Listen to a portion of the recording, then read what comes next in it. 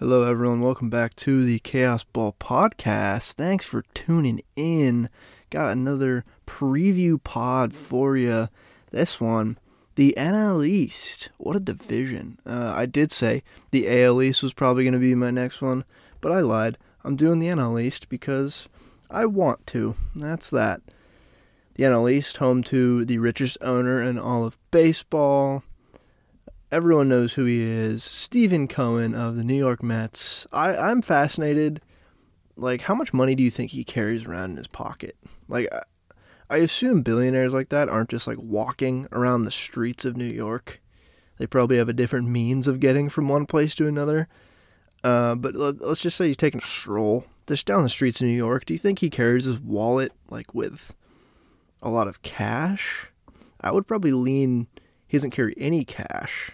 All of his money is tied up in accounts somewhere online, right? Honestly, I don't know. I'm not going to worry about it. I will not have that much money ever in my entire life. But what a division, what an offseason this entire division had, to be honest with you.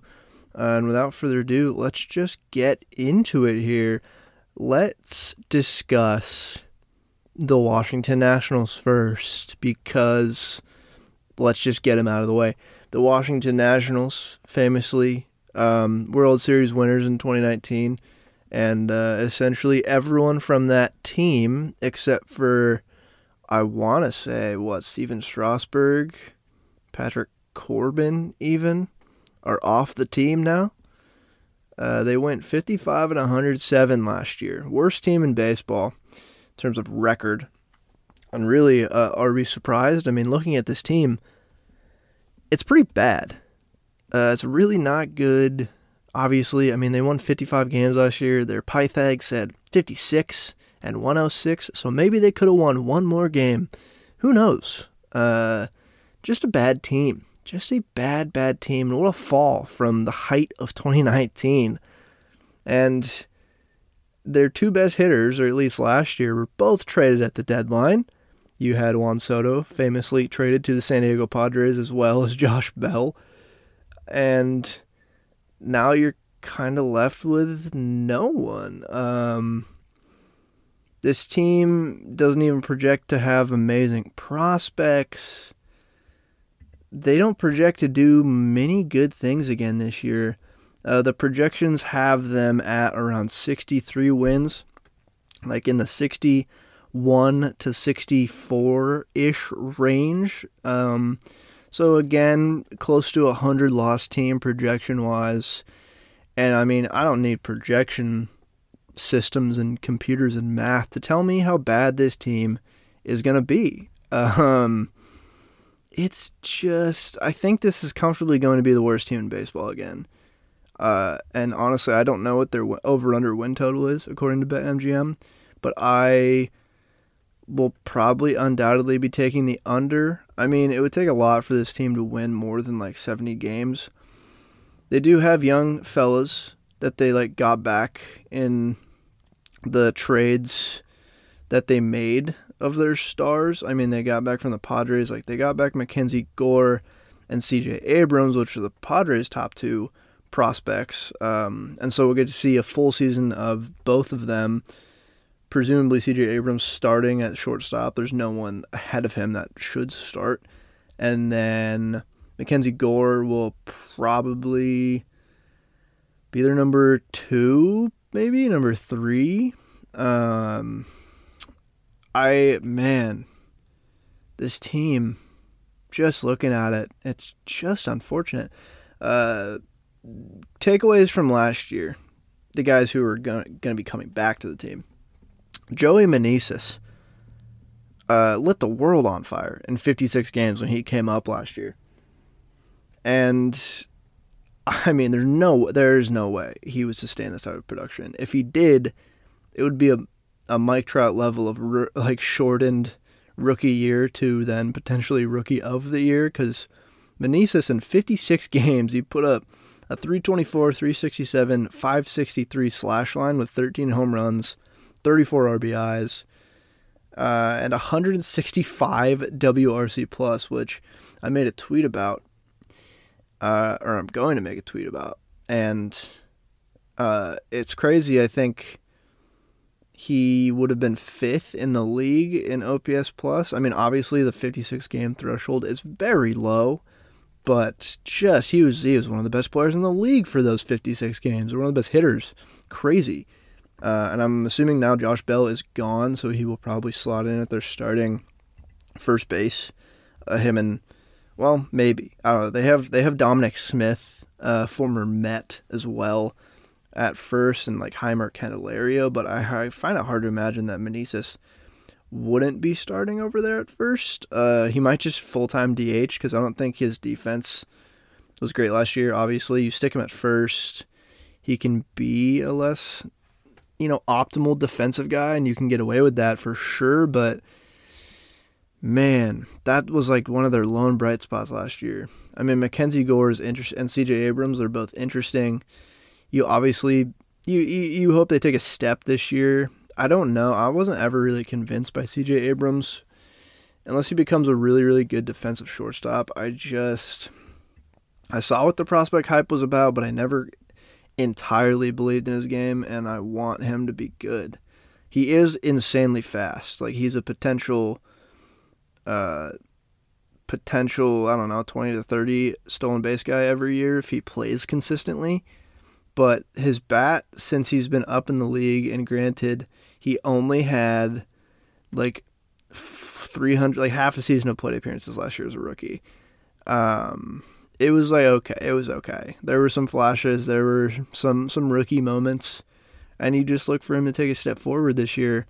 Gore had some great moments last year for sure. I think that was probably tough for Padres fans to part with. I don't think they've had a pitching prospect come up quite like Gore in a very long time.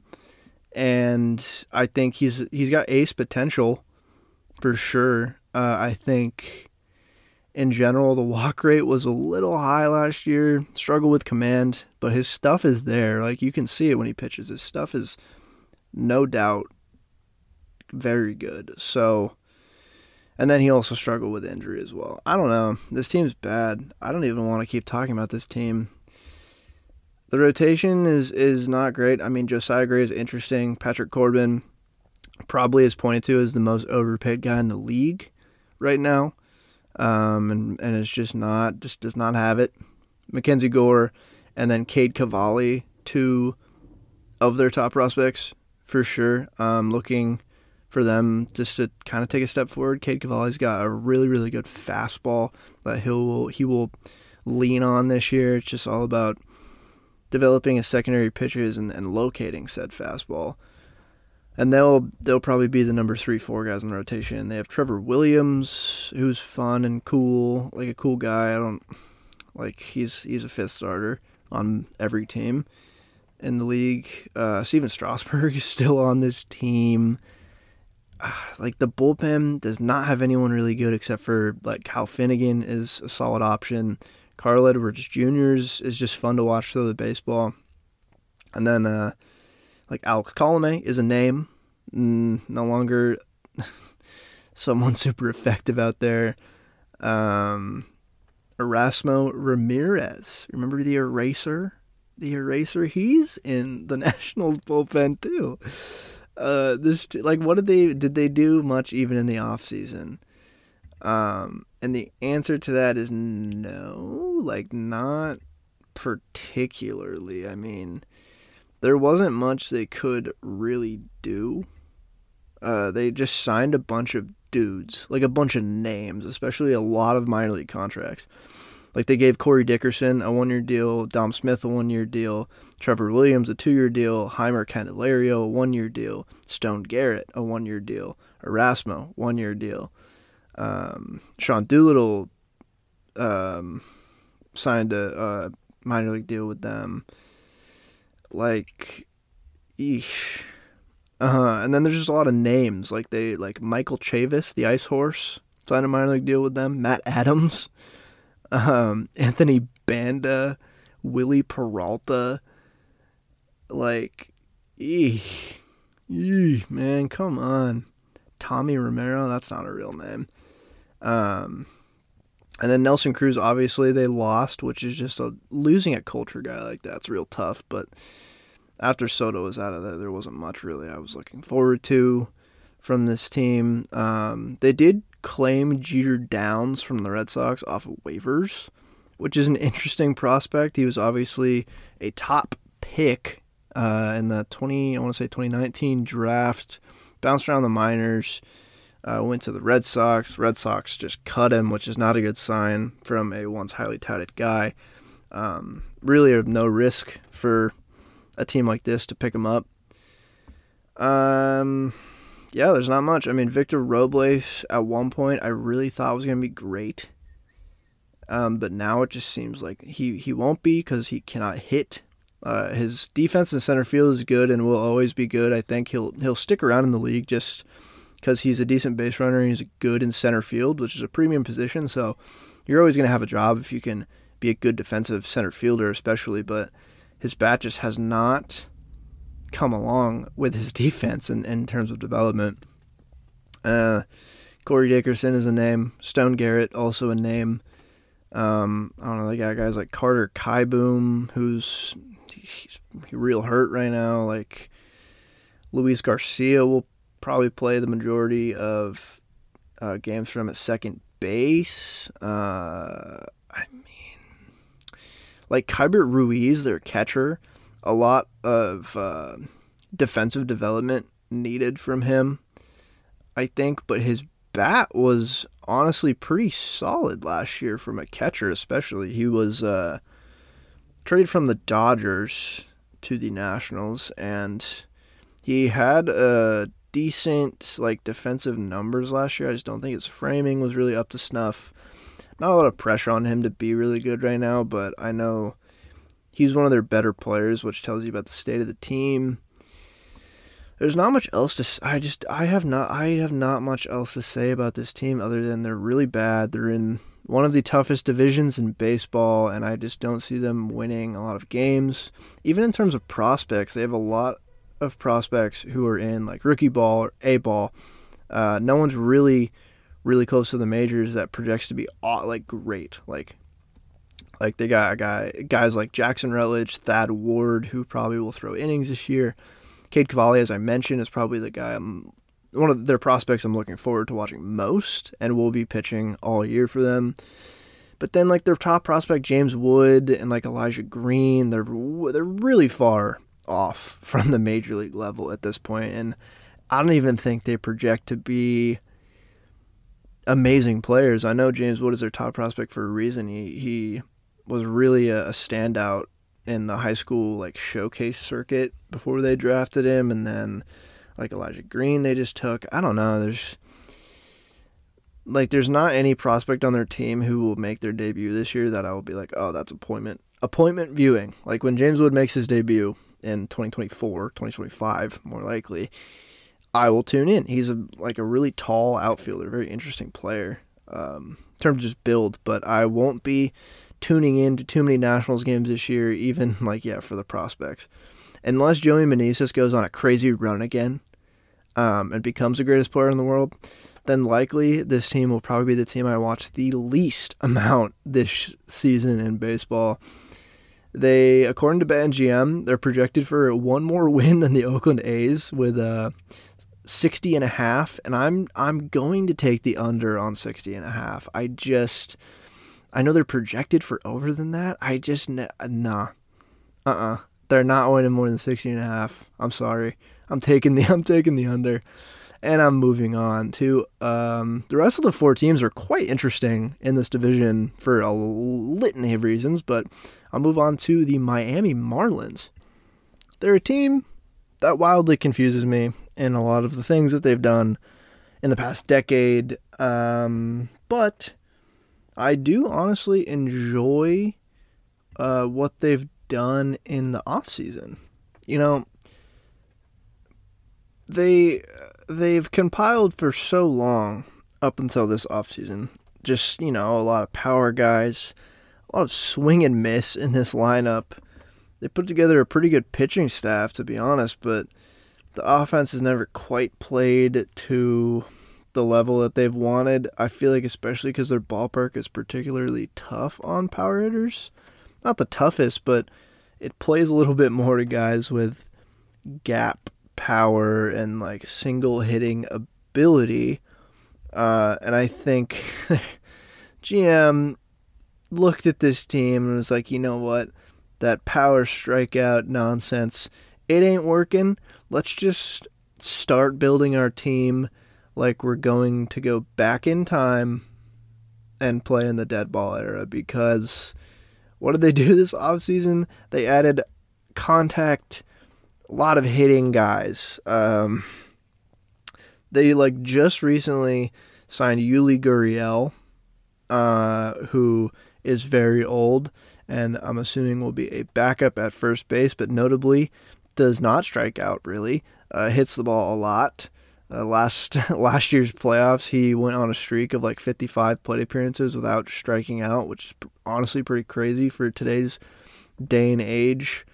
The other free agents they signed, they did sign Johnny Cueto, and then I guess the quote-unquote big signing for them, they agreed to a 2-year deal with Jean Segura, who another, relatively low strikeout, not a lot of power, but definitely a good hit tool sort of guy.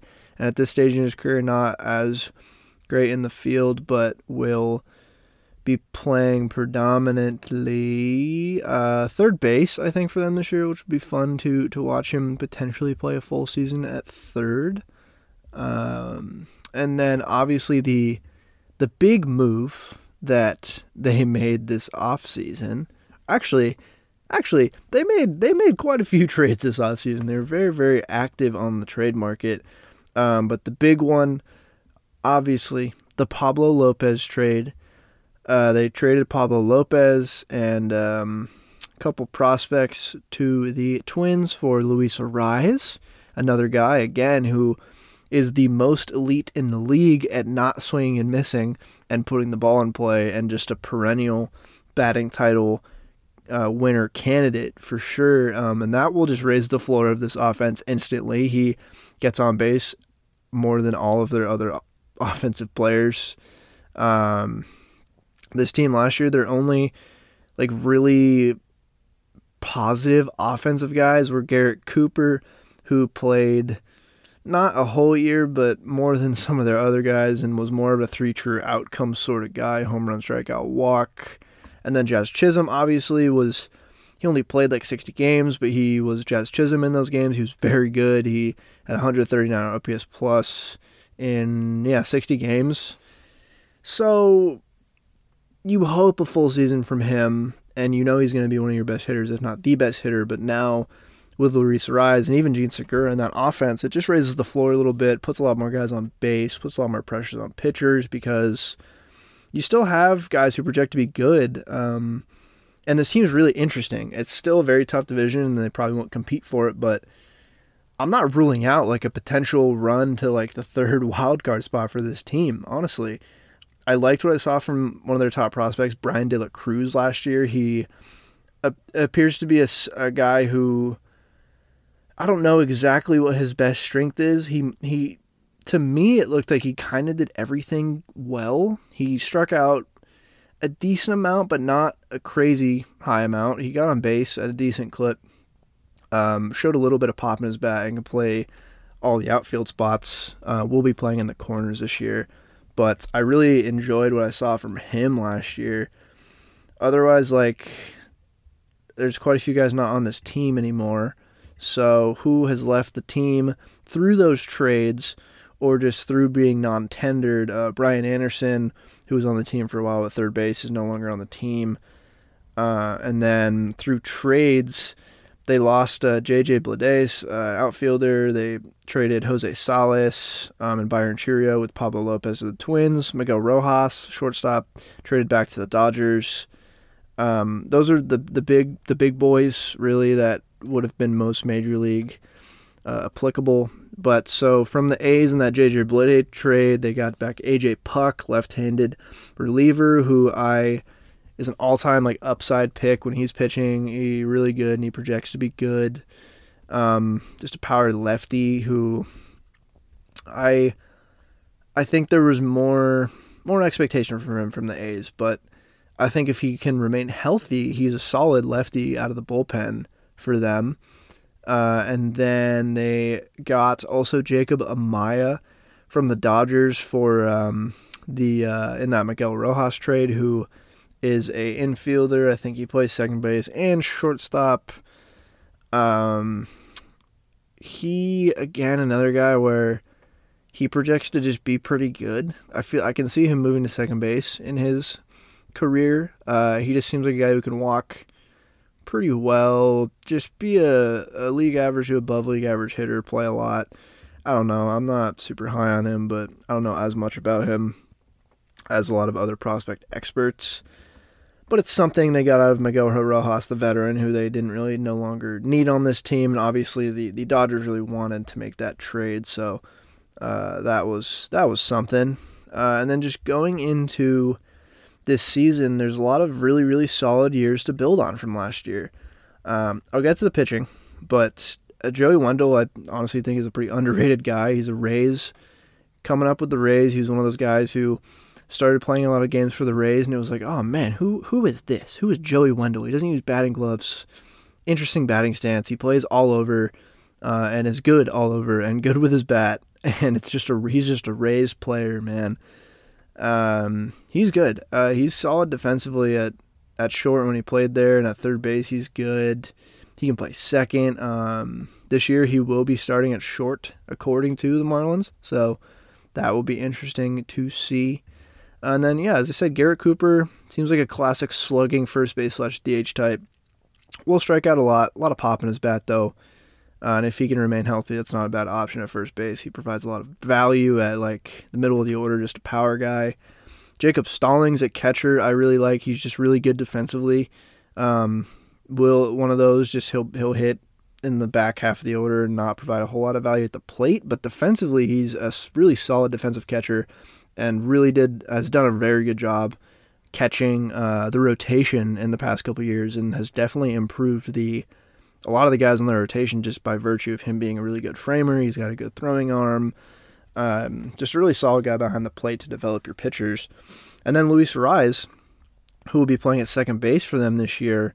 Again, I talked about him. He doesn't swing and miss. He had his breakout year last year, but he will probably hit above 300 this year. He'll get on base. He just doesn't strike out. Like I think his whiff rate was 7%.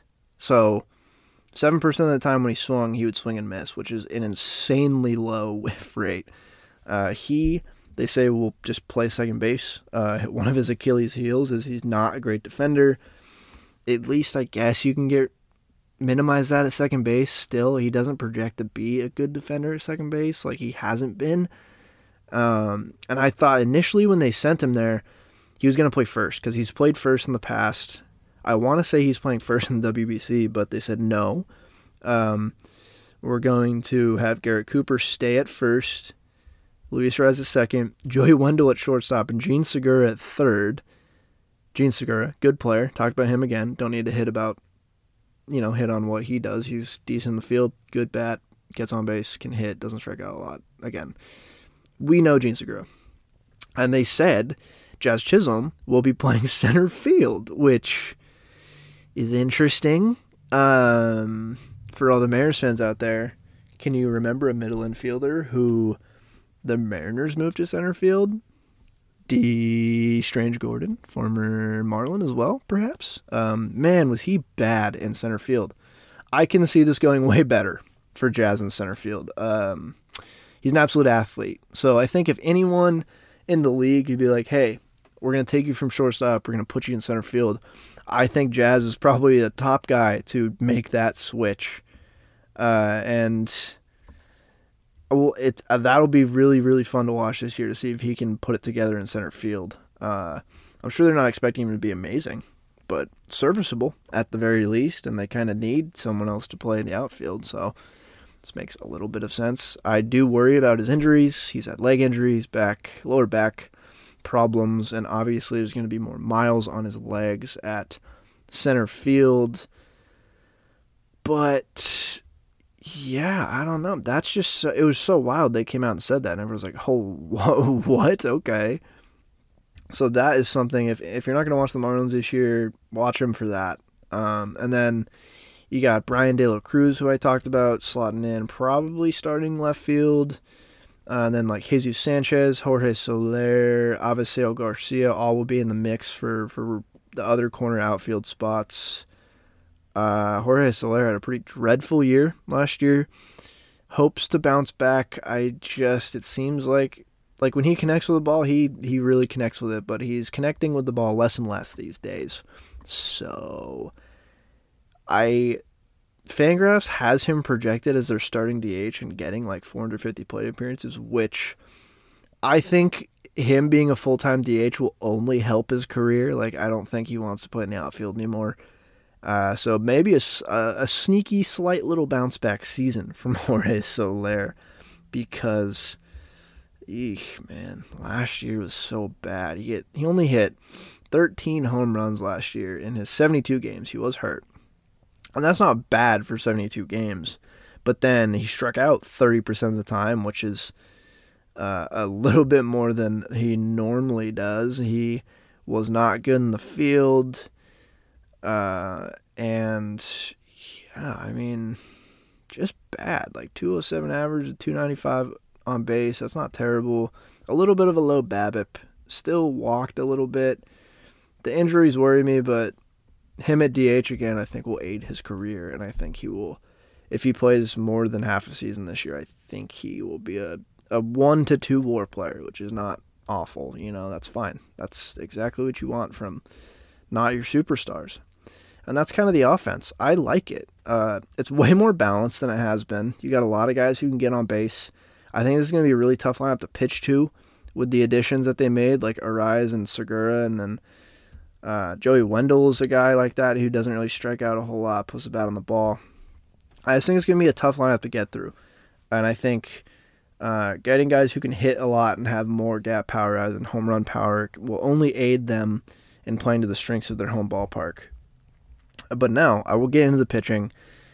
Is there anything else to say about Sandy Alcantara? Can he improve? Like, where does he go from here? Cy Young year, has been pitching lights out for the past few years. So good. Freaking one of the best changeups I've ever seen. Like, he throws a changeup like 94 miles an hour and his fastball 100 with absurd movement.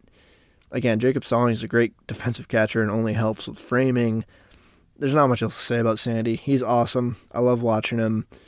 Just a fantastic pitcher. And then the rest of the rotation, they do lose Pablo Lopez, which is huge. He's really good for them. But they do somewhat have the depth in terms of young fellas in this rotation, which is why they could afford to get rid of him for a hitter they kind of desperately needed in the lineup. They signed Johnny Cueto, who at this stage in his career is a late 4 or 5 starter who will eat innings for you and be fine, and he's fun to watch pitch. But there's not much else Johnny Cueto offers me, Then you have Trevor Rogers, who really is looking another bounce back guy, hopefully, because he had the 2020, which he didn't pitch a whole lot in 2020. Not a lot of people did, but his stuff looked great in 2020. And then he had the 2021 season was otherworldly. I mean, he was one of the best pitchers in the league. Didn't throw a full season. He was a little hurt, obviously, but he looked so damn good. And then he comes out last year. He only pitches about half of the season, but I don't know what happened. Like, couldn't locate any pitches. Just looked bad. Like, it was a complete shift from what he looked like in 2021. So I don't even know what to make of him, because his velocity didn't fall off a cliff. He gave up a lot more home runs, a lot more hard contact. The BABIP was a little up, so maybe he got a little unlucky, but he wasn't even walking guys in an especially high clip compared to what he normally does. He just struck out less guys, gave up more home runs. I think just fastball command wasn't great. I don't know. I don't even know what to make of him going into this year. Anything better than last year's an upgrade. If he can get close to what he did in 2021, that's huge. And then you have this dude, Edward Cabrera, who came up last year for them, one of their top prospects, an absolute flamethrower of a pitcher. His numbers last year were good. He looked really good on the mound. He looked confident. Looks to build on that because he only played probably ish half a season last year. So I think he will be fighting for like a final spot on the rotation. He's not just a shoe-in, but I think he will get that final spot in the rotation. It's probably him and Braxton Garrett will fight it out for the back half of the rotation. Braxton Garrett, another young pitcher of theirs who pitched a similar amount to Edward Cabrera last year and also looked solid. So they have a pretty deep rotation because after those 5 guys, or 6 guys, those are 6 guys, viable, all starting pitchers. They have Sixto Sanchez, who what is happening to Sixto Sanchez? Obviously injuries have been tough, but he just has completely fallen off a cliff in terms of production and just throwing the ball. Velocity, like he hasn't pitched since 2020, which is alarming. And another guy, I don't know what to make of him. So, and he doesn't fit on this rotation either. Like, he's not going to pitch over any of those guys. So you hope they can rehab him well, have him start out in AA probably, and see how he looks from there. Luckily, they have a lot of other pitchers. And then the last guy I'll talk about on the starting pitching staff, who is their top prospect, is Yuri Perez, who projects to have like a fantastic fastball with really good command. I think his secondary pitches could use some work, but that's not like out of, for a pitcher who has only reached AA in his career. He's looked fantastic, and that secondary stuff comes along. But the fastball and the command is, throws really hard. His ceiling is so high. Like, he's their number 1 prospect. And then at the same time, you also have another, I think he's their number 3 prospect, Max Meyer, who another power pitcher, kind of fits the mold of these power Marlins pitchers. Unfortunately, he did have Tommy John surgery, so he's going to miss the whole season. So this isn't applicable to this season. I just want to talk about, they also have another guy who is one of their top prospects who will be ideally debuting next season after he recovers from Tommy John. But this team last year, they won 69 games. This year they're projected for around 77 because they did make a lot of improvements this offseason. Like I've said, there's a lot of solid rookie campaigns to build on. And the ceiling of this team is really high, not only for this season, but the next few seasons. Because the bullpen is probably more of a weak spot. They did sign Matt Barnes, or trade for Matt Barnes, which helps the depth. They traded for AJ Puck. They have like Tanner Scott out there who projects to be very good. He has pretty nasty stuff. And then like Dylan Floro is a solid option as well. Like JT Chargois they added this offseason, who was a decent guy just to throw innings for depth. I assume Sixto Sanchez will be in the bullpen. And then whoever ends up not being the 5th starter, Braxton Garrett, Yuri Perez, Sixto Sanchez, they will slot into the bullpen probably and help the team out that way. Long story short, I like the Marlins. A lot of it's relying on health, particularly from the Jazz Chisholm side of things. And hopefully you get better stuff from Trevor Rogers this year. But you know what you're going to get from Sandy. Jesus Luzardo is a dog. Like, that rotation has the potential to be a top 10 rotation in baseball. It's a ceiling thing. I'm not saying they will. It's a ceiling thing. The ceiling is very high. And then also Johnny Cueto is on the team, which I love Johnny Cueto, so that's a plus. This team is fun. It's a very tough division, which is just unfortunate. But what is their over-under set at on BetMGM? 74.5, smashing the over. I think this team can make the wild card this year. I think they could.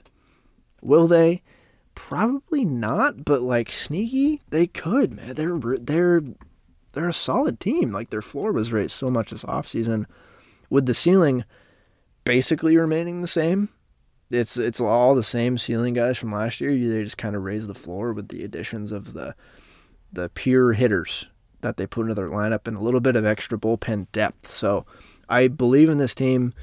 I still probably think they'll finish fourth just by virtue of the three teams above them, but I like this team and I'll take the over. So that's that. And let's get now into the Philadelphia Phillies. I think everyone probably fondly remembers the Phillies season last year. They went on a miraculous run to the World Series. They fell short, lost to most likely, the best team in baseball, the Astros. But what a run it was. I think everyone, from an impartial baseball standpoint, loved watching them in the postseason. They're an electric team. They built on their 2020 and 2021 seasons and their core by basically last season adding more hitting who were bad at defense. They're like, our team's really good. The pitching is fine. The offense can rake. The defense is pretty bad. And they're like, let's just get more guys who can rake and screw being good at defense.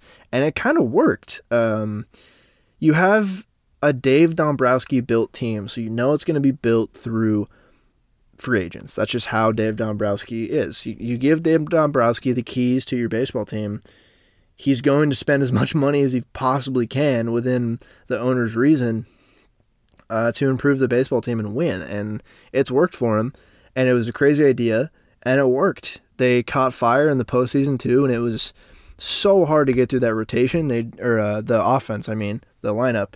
Unfortunately, they ran into the Astros, who probably had the best pitching staff last season, especially depth and bullpen wise. They got they got beat in the World Series. So how do you build on that? I don't think anyone expected them to be in the World Series, but nobody expected them to go to the World Series going into last season. And then even going into the postseason, it was like the Phillies, it was a surprise they even got to the championship series. And then they beat the Padres and they go to the World Series. So how do you build on that? Obviously, you go back to the postseason as step one, and you hope to catch fire again. They won 87 games last year. Their Pythag was 87 and 75, so they won the perfect amount of games, and then they're projected this year for around 87 and 75.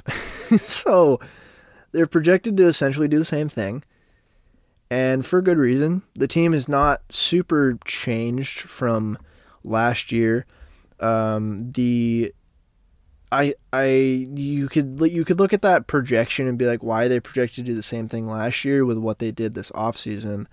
And I'll talk about, obviously, the big signing in a second.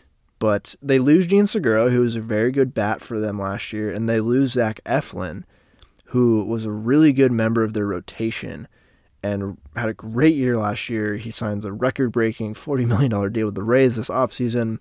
I really thought the Phillies should bring him back. I thought it was a mistake to let him go.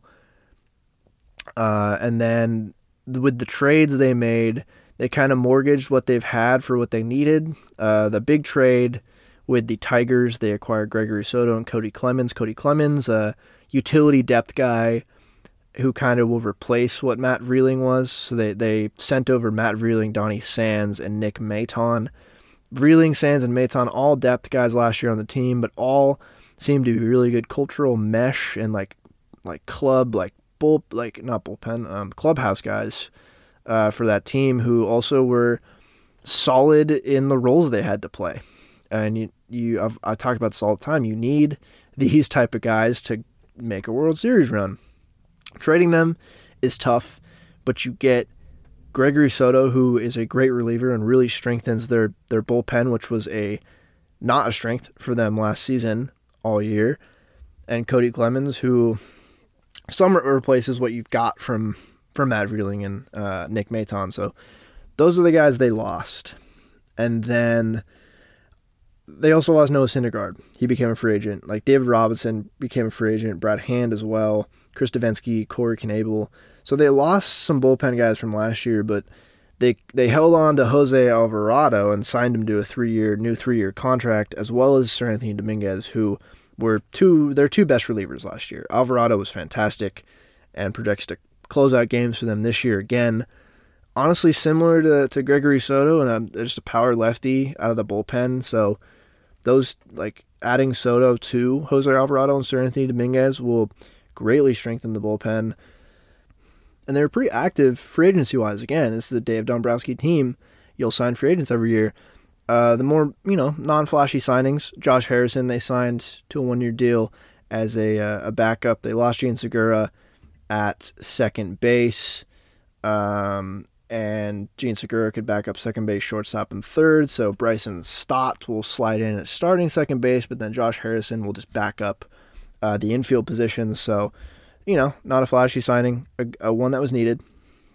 They signed Craig Kimbrell to replace some of the bullpen that they lost. They signed Matt Strahm to the bullpen as well, so they have somewhat replaced a little bit of what they lost from the bullpen in terms of bodies, so that is good. And then they signed Taijuan Walker to their rotation as well, so they lose Zach Eflin.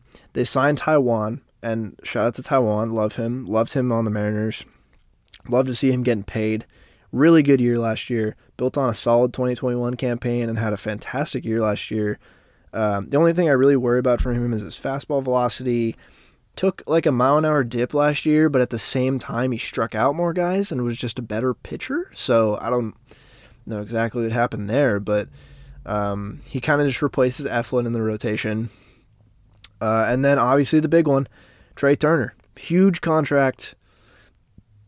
I predicted it in my first offseason Hot Stove podcast that he was going to go to the Phillies. It wasn't exactly a groundbreaking prediction because he said he wanted to be on the East Coast to be closer to his family in Florida, and the Phillies obviously were going to be very active for a shortstop.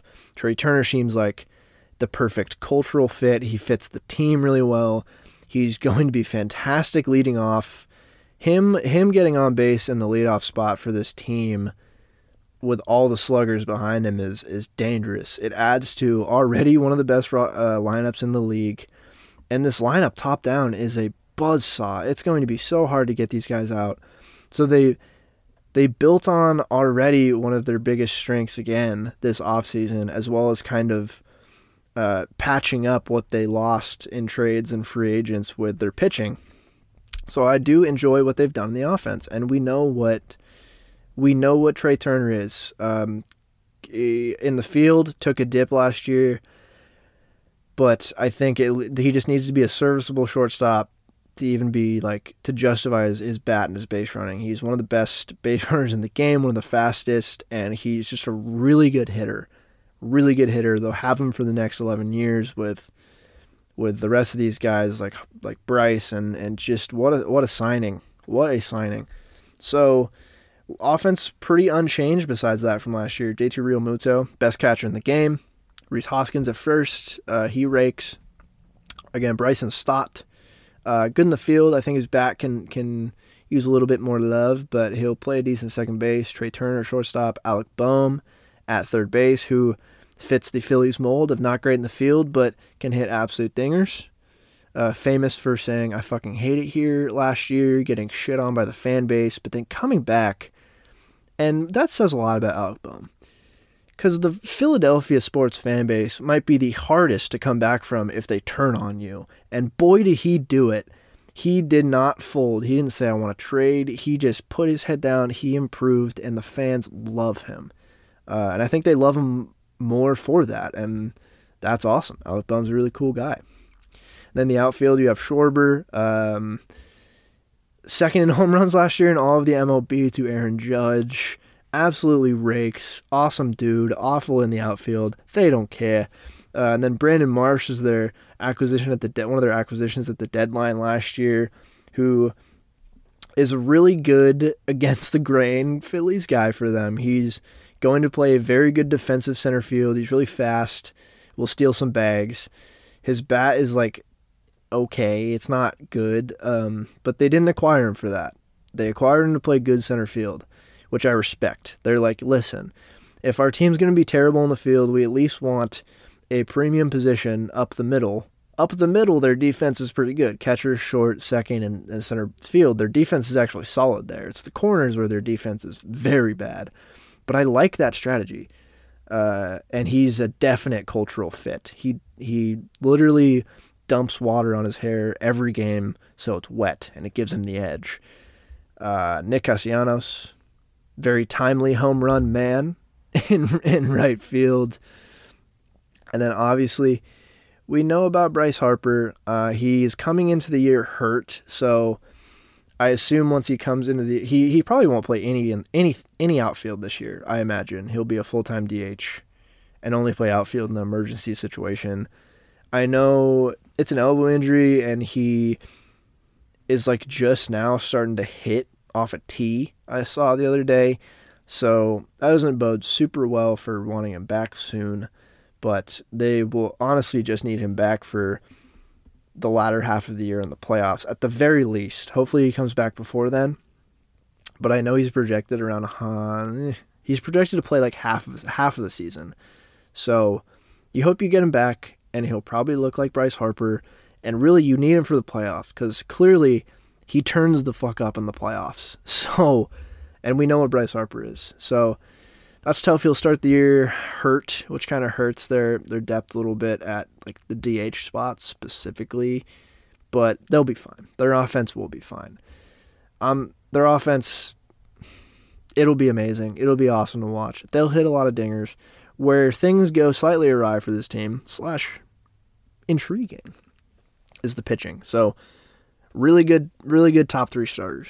Aaron Nola, Zach Wheeler, and Ranger Suarez quietly is a very good pitcher who will throw a lot of innings, and is just an interesting southpaw to watch.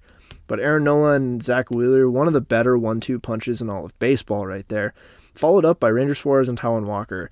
That was a really solid 4. And then the 5th spot is where things get real interesting. So Bailey Falter kind of was the de facto 5th pitcher last year, and I like Bailey Falter. I don't think a lot of people know a whole lot about him because he's not one of their best pitchers, but his numbers last year were pretty good. His expected numbers were a little bit higher than what his raw numbers looked like, but I think he was like a more than serviceable rookie who, well, I don't know if he was a rookie. He played in I think he was rookie eligible. Unless he wasn't. Maybe he wasn't. I don't know. I'm not going to deliberate on this. But he, very serviceable 5th starter. But then they have this dude who they're kind of just like, hey, if you want to earn the 5th starter spot, it's there if you impress us in spring. And that's Andrew Painter. There's been a lot of Andrew Painter talk. He's their number 1 prospect. And every scout I've listened to talk about him, everyone out of the Phillies says he's the real deal. I watched him in spring training this year. I haven't watched a lot of spring training because I don't generally watch a lot of spring training, but I watched him specifically because I wanted to see. And he looks like the real deal. Elite fastball, good slider, can really command the fastball too. And projects to be one of the most electric young pitchers in the game this year. If he earns that number 5 spot, they're just going to give it to him as a rookie, which is sick. The other weird wrench in their pitching is this guy named Noah Song. And I could spend, a lot of time talking about Noah Song, but he was a pitcher who was drafted out of the Naval Academy, Navy, to the Red Sox in 2019. He had his first season in like short season A and was amazing in short season A. And then he had to leave baseball to go serve in the Navy, basically. But now he's back. He was a Rule 5 pick of the Phillies this year, which means the Red Sox didn't protect him. The Phillies took him. But what that means is he's on the roster, the big league roster, and to get him off, they just have to put him on waivers outright. And any team can claim him. So this guy hasn't thrown a pitch in professional baseball in 3 years. Apparently he's been active, like throwing during his service time, like keeping active in case this happened. But one of the more intriguing stories this year is, like, will he stick on the roster? Like, I honestly think they'll probably just have him out of the bullpen, do some work, and see what he looks like. because his ceiling is really high, but again, he hasn't thrown professionally in so long that like you just don't know what to make of him. I would recommend listening to someone else talk about it in more detail or looking up an article about him. It's a fascinating story, so go do that. And then their bullpen, I talked about Jose Alvarado and Seranthony Dominguez, Gregory Soto, Craig Kimbrell. That's a really solid 4. They added Matt Strahm. They have Connor Brogdon, Andrew Belatti as well. They have, guys who will throw innings and be pretty good. I think their bullpen honestly will be better than last year's, barring injury. But then that's like the weakness I see with this team is the pitching in general. Obviously, there's back of the rotation questions. No matter how good Andrew Painter is or will be, he's still a rookie pitcher, and it's harder to predict those guys, and it's easier to say he's not going to light the world on fire immediately. But at least there's not as much pressure. He's a number 5 pitcher potentially, so we'll see what shakes out with that rotation. I just have questions about the rotation depth because they are going to rely on Painter and Falter in the back of the rotation.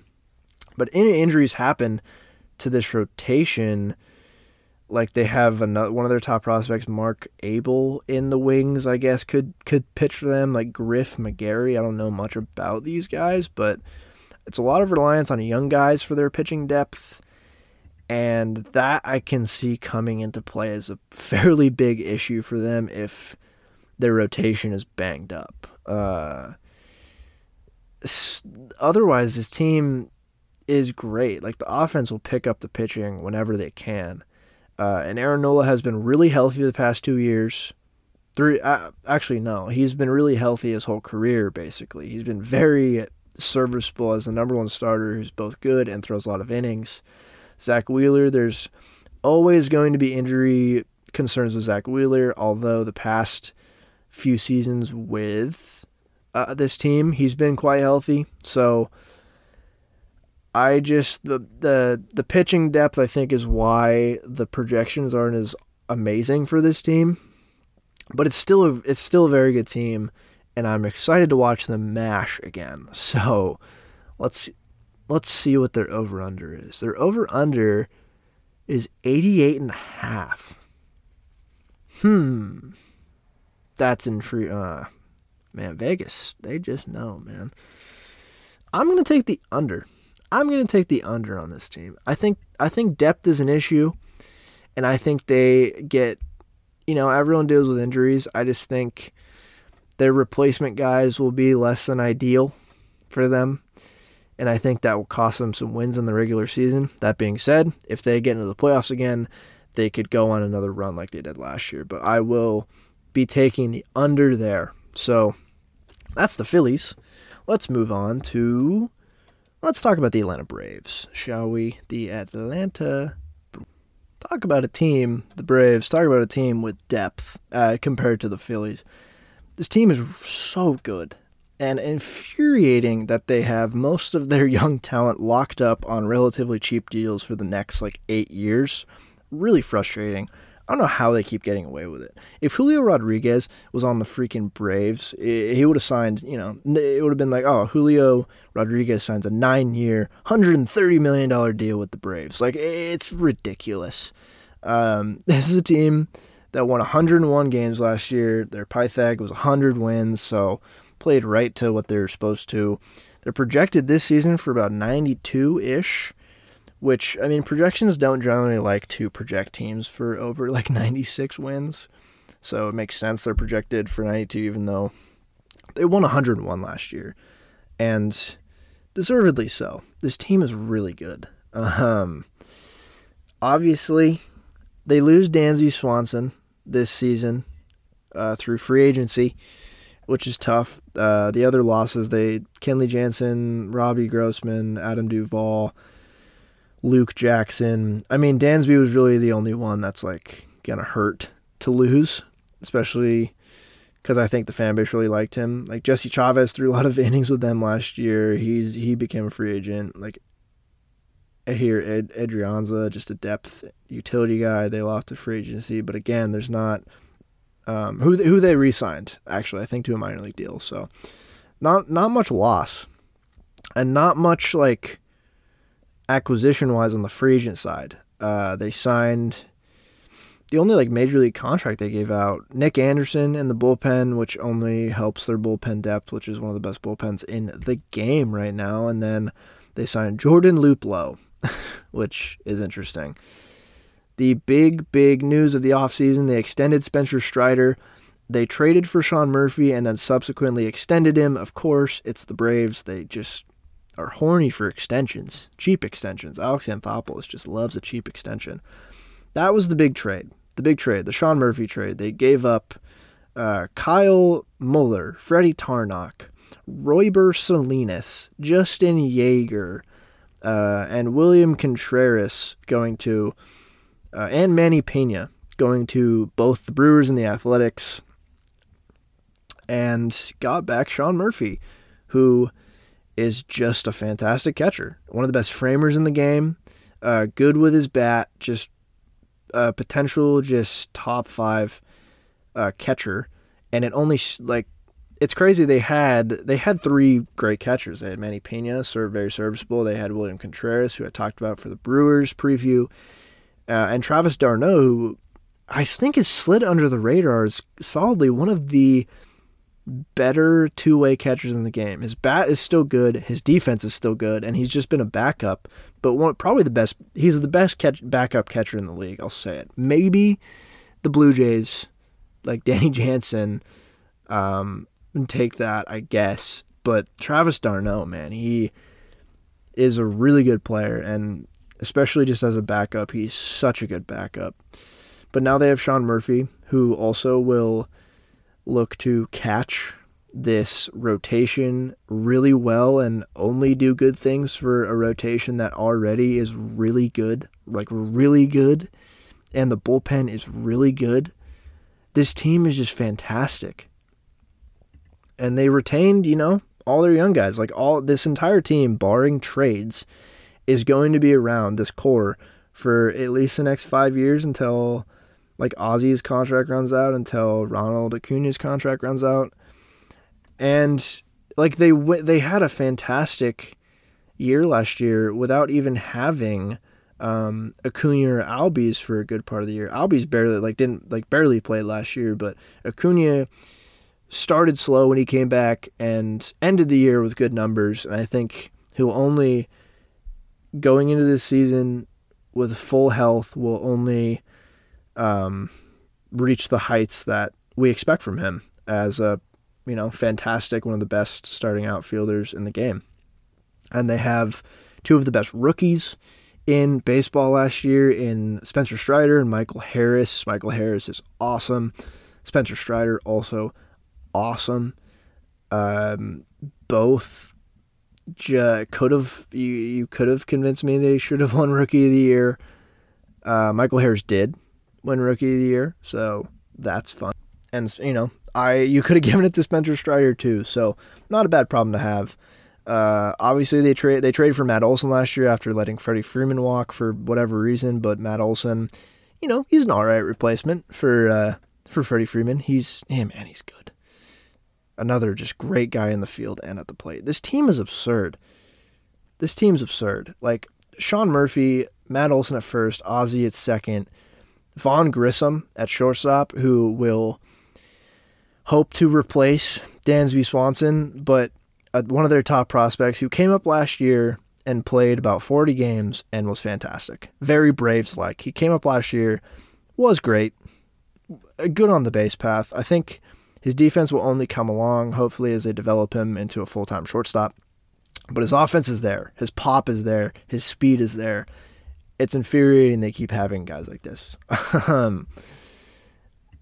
And then you have Austin Riley at third base, who is one of the best third basemen already in the league, who just absolutely rakes.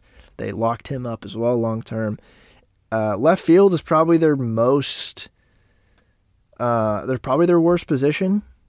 Eddie Rosario's fine out there, and they signed Jordan Luplow, and he'll probably play a little left field.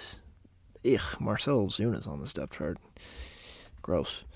And then Center field, Michael Harris, talked about him, will play center field, and then Acuna will play right. Like, what a team. What an offense. So well balanced. So, like, just all of these guys, the top of their lineup can absolutely rake. Most of them can play pretty good to great defense, with the exception of maybe Austin Riley. And then all of them are also pretty damn good on the base path, except for, like, I don't know, Matt Olson, Austin Riley. They're not as fast, but God. And then you get into the pitching. Max Fried, Cal Wright, Charlie Morton, Spencer Strider, and Ian Anderson as their 5. And then Mike Soroka obviously has been hurt pretty recently and just came back last year from a long-term injury. And if he's your 6th starter, that's absurd. That's crazy. Charlie Morton took a little bit of a step back, maybe showing signs of his age, being 39 years old, but still as probably the number 5 pitcher in this rotation now, potentially battling it out with Mike Soroka for the number 5 spot. That's amazing. It's amazing depth at the pitcher position. Ian Anderson, really underrated. If you don't know about Ian Anderson, learn about Ian Anderson. I really enjoy him. Great 2021, great 2020. His stats took a little bit of a hit last year, which I'm looking for him to bounce back this year. But as a 4th or 5th starter, again, very good. That top 3 is fantastic. Kyle Wright and Spencer Strider, 2 of the better young pitchers in the game. And then Max Fried. We know what Max Fried is. He's fantastic. There's not much else to say about this team except for praise. Just praise. And, like, Kyle Wright came out of nowhere last year, honestly. It was his first full season. He made his debut a while ago, but only ever pitched out of... they did try to start him, but he struggled with injuries. But last year pitched a full season and posted a 3.19 ERA, striking out almost 9 guys per 9 innings, 2.9 Fangraphs WAR last year. Just a really good season, somewhat out of nowhere. And then their bullpen. Raisel Iglesias, one of the better late inning guys in baseball. AJ Minter's fantastic from the left side. Colin McHugh is still great out of the bullpen and can throw a lot of innings. Joe Jimenez they got from the Tigers, and I talked about that in the Tigers preview, but he was really good last year for the Tigers. Lucas Litke is fantastic. They just have some of the best right-handed and left-handed bullpens in the game. I generally think this is the most well-balanced team in the league. And it's not a surprise they won 100-plus games last year, and I think they'll win close to that many again this year. Like, the Mets got better. The Marlins got better. Who cares? This team is so good. Like, if Spencer Strider can build on what he did last year, he might become their best pitcher. Just electric stuff from him. One of the best fastballs I've seen. Some of the biggest legs I've seen in the game, too. And it comes with a good mustache. He's really the complete package. It's really just health with the rotation that they'll rely on. But otherwise, there's depth at each position. There's depth in the rotation. There's depth in the bullpen. There are prospects that they could trade for a midseason acquisition if they really wanted to, I guess. This team is just so good. I don't have much else to say. Things I'll look out for, I guess. Will they look to improve the left field spot? What will we see from Acuna this year? I'm praying that he will stay healthy because a healthy Ronald Acuna is just fantastic to watch. Will Michael Harris and Spencer Strider get better and build off the fantastic campaigns they had last year? I don't know what else to say. I'm looking forward to watching Vaughn Grissom. Left field and shortstop are the question marks. It's a lot to ask for a rookie, or I don't know if he's still rookie eligible, but a really young kid to just man their shortstop spot, especially after the season Dansby had last year. But I think he can do it. And then can Max Fried stay healthy for the full year? And then I mean, he was last year essentially healthy for the majority of the year. And is Charlie Morton going to continue to age and pitch what his age curve says he should, which is just steadily decline? But he'll probably still have one of the better curveballs in the game, and they have the depth to replace him if they potentially need to. That is, I guess, the area I can see. Like, it's always just if injuries happen, this team will win less games, but that is like not groundbreaking analysis. And yeah, there's not much else I can say or heap praise onto this team. They're just so good, pretty unchanged from last year, except for the big acquisition at catcher and Dansby leaving. Otherwise, team is still what they were last year. They were a top 5 offense last year. They were a top 5 pitching staff. And they'll probably do the same thing again this year. But it'll be a really fun battle between them and the A's. The A's? Whoa. Why did I say the A's? The Mets. Them and the Mets. Crazy fun. Hopefully it'll be this year. It was pretty electric last year. They're set at 95.5 over-under. I'm taking the over, man. This team is so good. And moving on now to the last team in this division, the New York Metropolitans, the Fighting Steve Cohens. This team last year, they won 101 games, same as the Braves. Their Pythag was 99 and 63, so right around on point. And then they're projected this year for around 95 wins, which is one of the higher, if not the highest projection we have. It's probably them, the Yankees, and the Astros up there in projections in the mid-90s. But it's a really high projection, but for very good reason. This team was a good team last year who had a very large lead in the division before almost completely squandering it and ending up tied on the last day of the season last year to the Braves. But they took that team from last year, and Steve Cohen said, screw it, I'm going to throw $800 million at this team. So what they lost Seth Lugo, they lost Trevor Williams, Tyler Naquin, Trevor May, Dom Smith they non-tendered, and then, boy, their list of transactions addition-wise is crazy. Did you guys know they signed Tommy Pham to a 1-year deal? And Danny Mendick? And Omar Narvaez they signed as well. Those were the, probably least flashy of their signings because, as we know, they signed Carlos Correa. Wait. No, they didn't. They almost did. They almost broke the freaking status quo of baseball again by signing Carlos Correa, but then ending up opting out like the Giants. But even then, they spent so much money. I mean, everyone knows at this point. They signed Kodai Senga, the top pitching prospect out of Japan, who's sneaky. I might put money on to win NL Rookie of the Year this year. He just looks like a great pitcher. They signed David Robinson. They signed Jose Quintana. They signed Justin Verlander. They agreed to an 8-year deal with Brandon Nimmo. Then they extended Adam Ottavino for a couple years as well. They lost Taijuan Walker and Chris Bassett and DeGrom out of the rotation, which definitely hurts. They did, however, pitching-wise, acquire Brooks Raley from the Rays, who I really like as a lefty out of the bullpen, just a good lefty option out there. And that was kind of the offseason. I mean, if they had Carlos Correa, this team would be insane, and this team is already pretty great.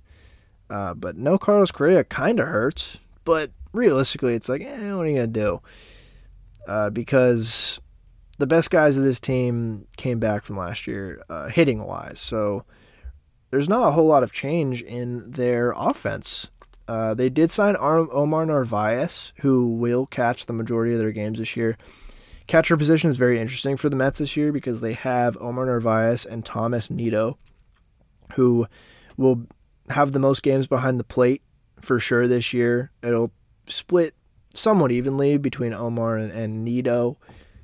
They're both I think Nito's actually a better defensive catcher in a few ways than Narvaez, but his bat is not great.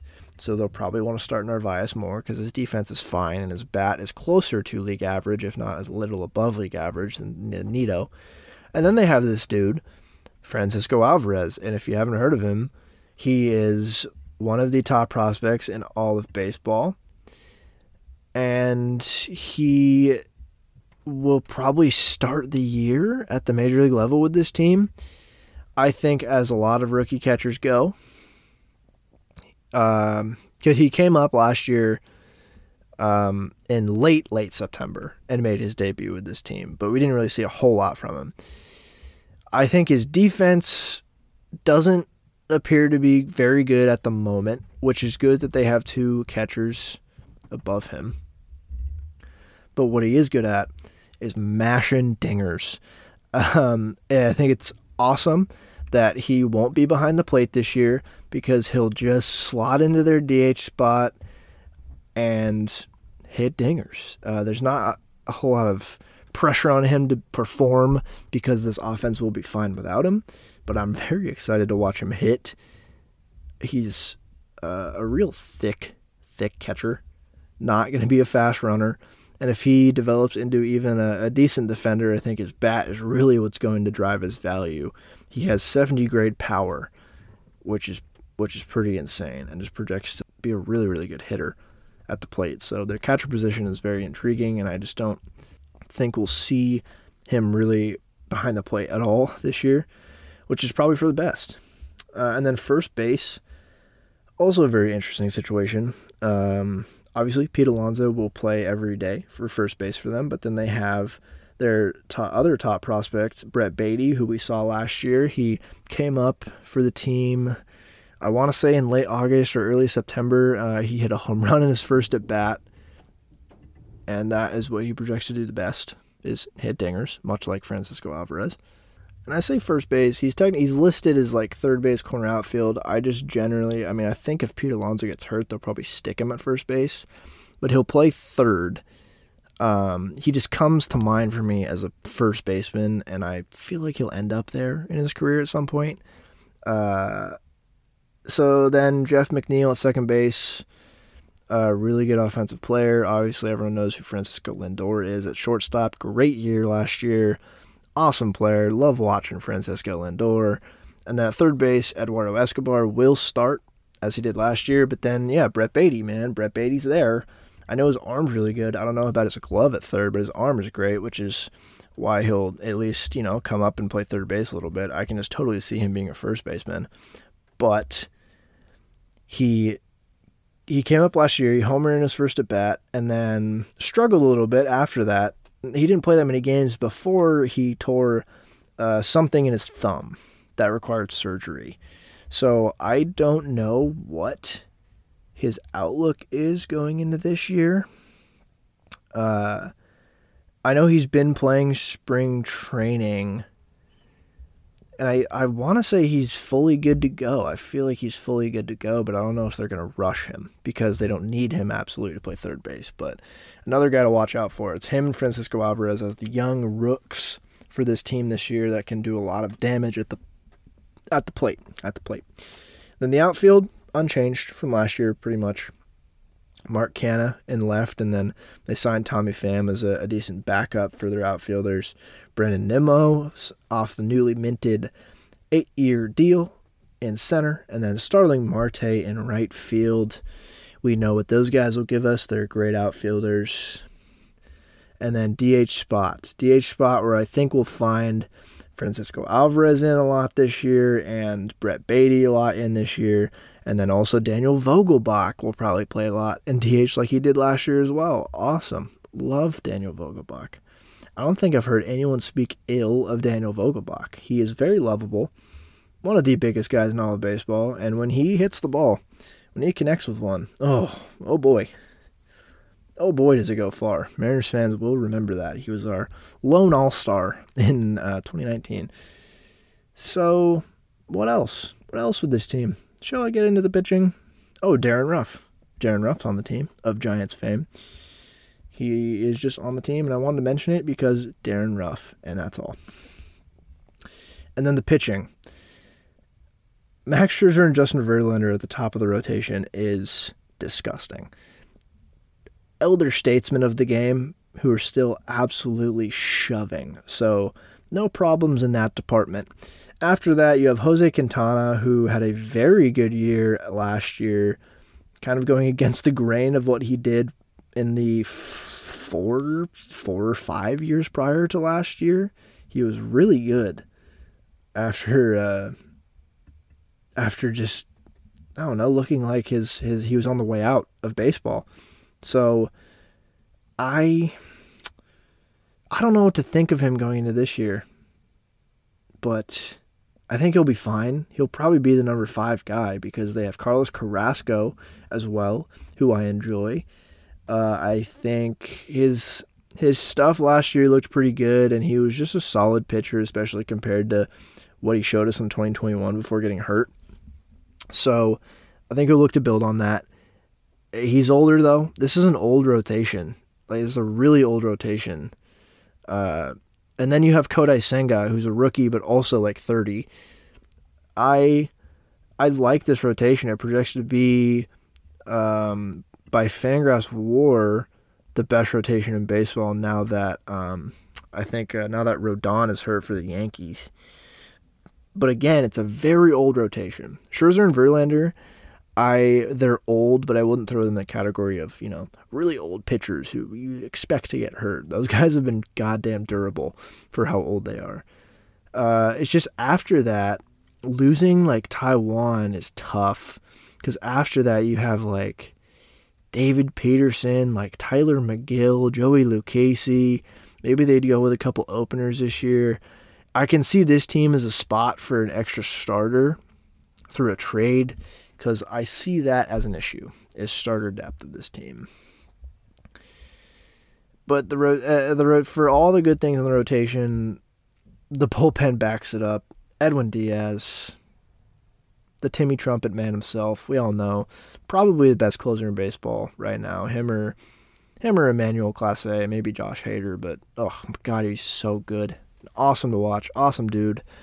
So they're fine in the closer department. And then Adam Ottavino had a good year for them last year, and they rewarded him with a 2-year contract. Div Robinson was pretty solid for the Phillies last year. They signed him. Talked about Brooks Raley, a good lefty option out of the bullpen that they kind of needed.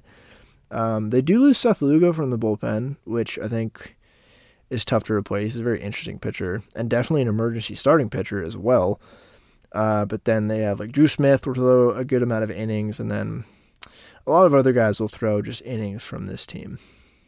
For this team this year, I'm like Tyler McGill as an emergency starter will probably be in the bullpen too. They have other guys like Steven Nogasek is interesting from the bullpen. This team is also really good. The offense will shine. The starting pitching, especially at the top of the rotation, is best in baseball. I just like the Phillies. I have doubts about the rotation depth, and I have doubts about Jose Quintana repeating what he did last year, and doubts about Carlos Carrasco just because of their age. Him and Quintana, they're putting a lot of reliance on them, which is not necessarily an awful thing, but like Jose Quintana's already hurt this year. He hurt his ribs, stress fracture in his ribs, which is pretty unfortunate. So I don't know.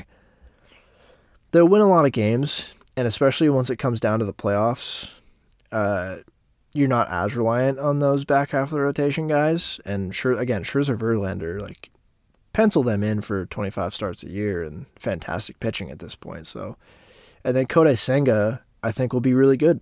Again, I'm just gonna put a bet on him to win Rookie of the Year because I think he's really good. After having watching him pitch in Japan the past couple of years and seeing what he's looked like in spring training this year, he just looks great.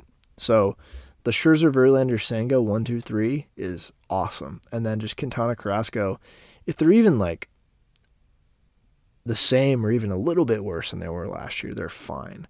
The depth is all I have an issue with. Otherwise, this team will be really fun to watch. It's an all-time, does money buy you a championship team? But it's not only money, really. I mean, obviously they splashed a lot of cash this offseason, but a lot of that was re-signing Brandon Nimmo, who they developed into a great outfielder. They again, like Brett Beatty and Francisco Alvarez, will contribute a lot to this team. Pete Alonso came up with this team as a prospect. Like, they've developed a lot of good guys and then re-signed them and spent a lot of money that way. So it's not like they've necessarily bought the entire team. Like Jeff McNeil too came up with the Mets and is great for them. So it'll be the narrative all year of, if they're not playing well, it'll be, oh wow, they spent all that money just to be okay. And it's like, well, sometimes that's baseball, but this team's floor is really good. It's just they got to compete with the Braves to win the division, which is very tough. I think the Braves are going to take this division. Over under win totals, Mets at 95.5. You know what? I'm going to take the under. I'm going to do it.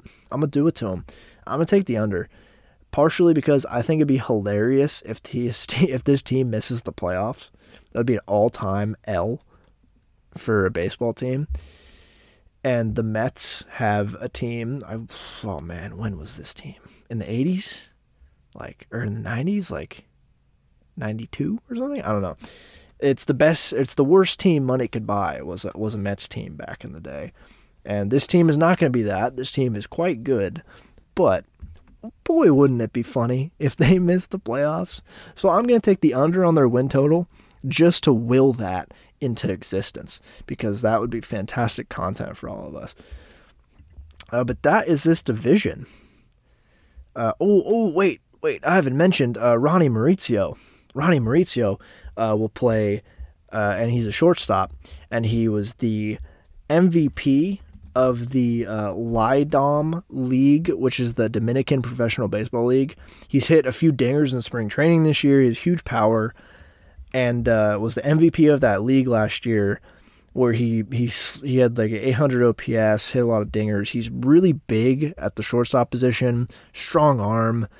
We'll see him play for this team this year, which is sick. I don't know.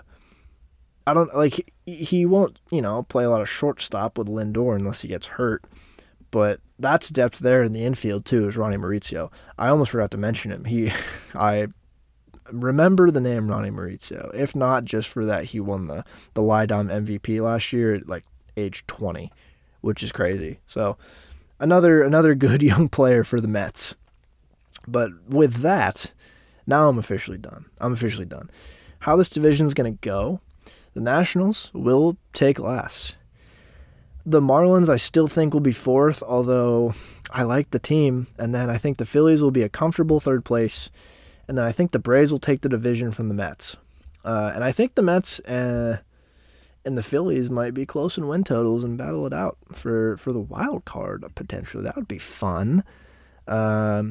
But that is it for the NL East. The AL East is coming up next later this week. But thank you for listening this far. If you do, you know the drill. Rate and review. Tell your friends. Hit me up on Twitter. My email is in the podcast bio if you want to ask any questions. If you email me anything, I will talk about it on the show. So email me whatever. Doesn't even have to be about baseball. Email me about life, and I'll talk about it. But again, thanks for listening, and I hope you have a great day.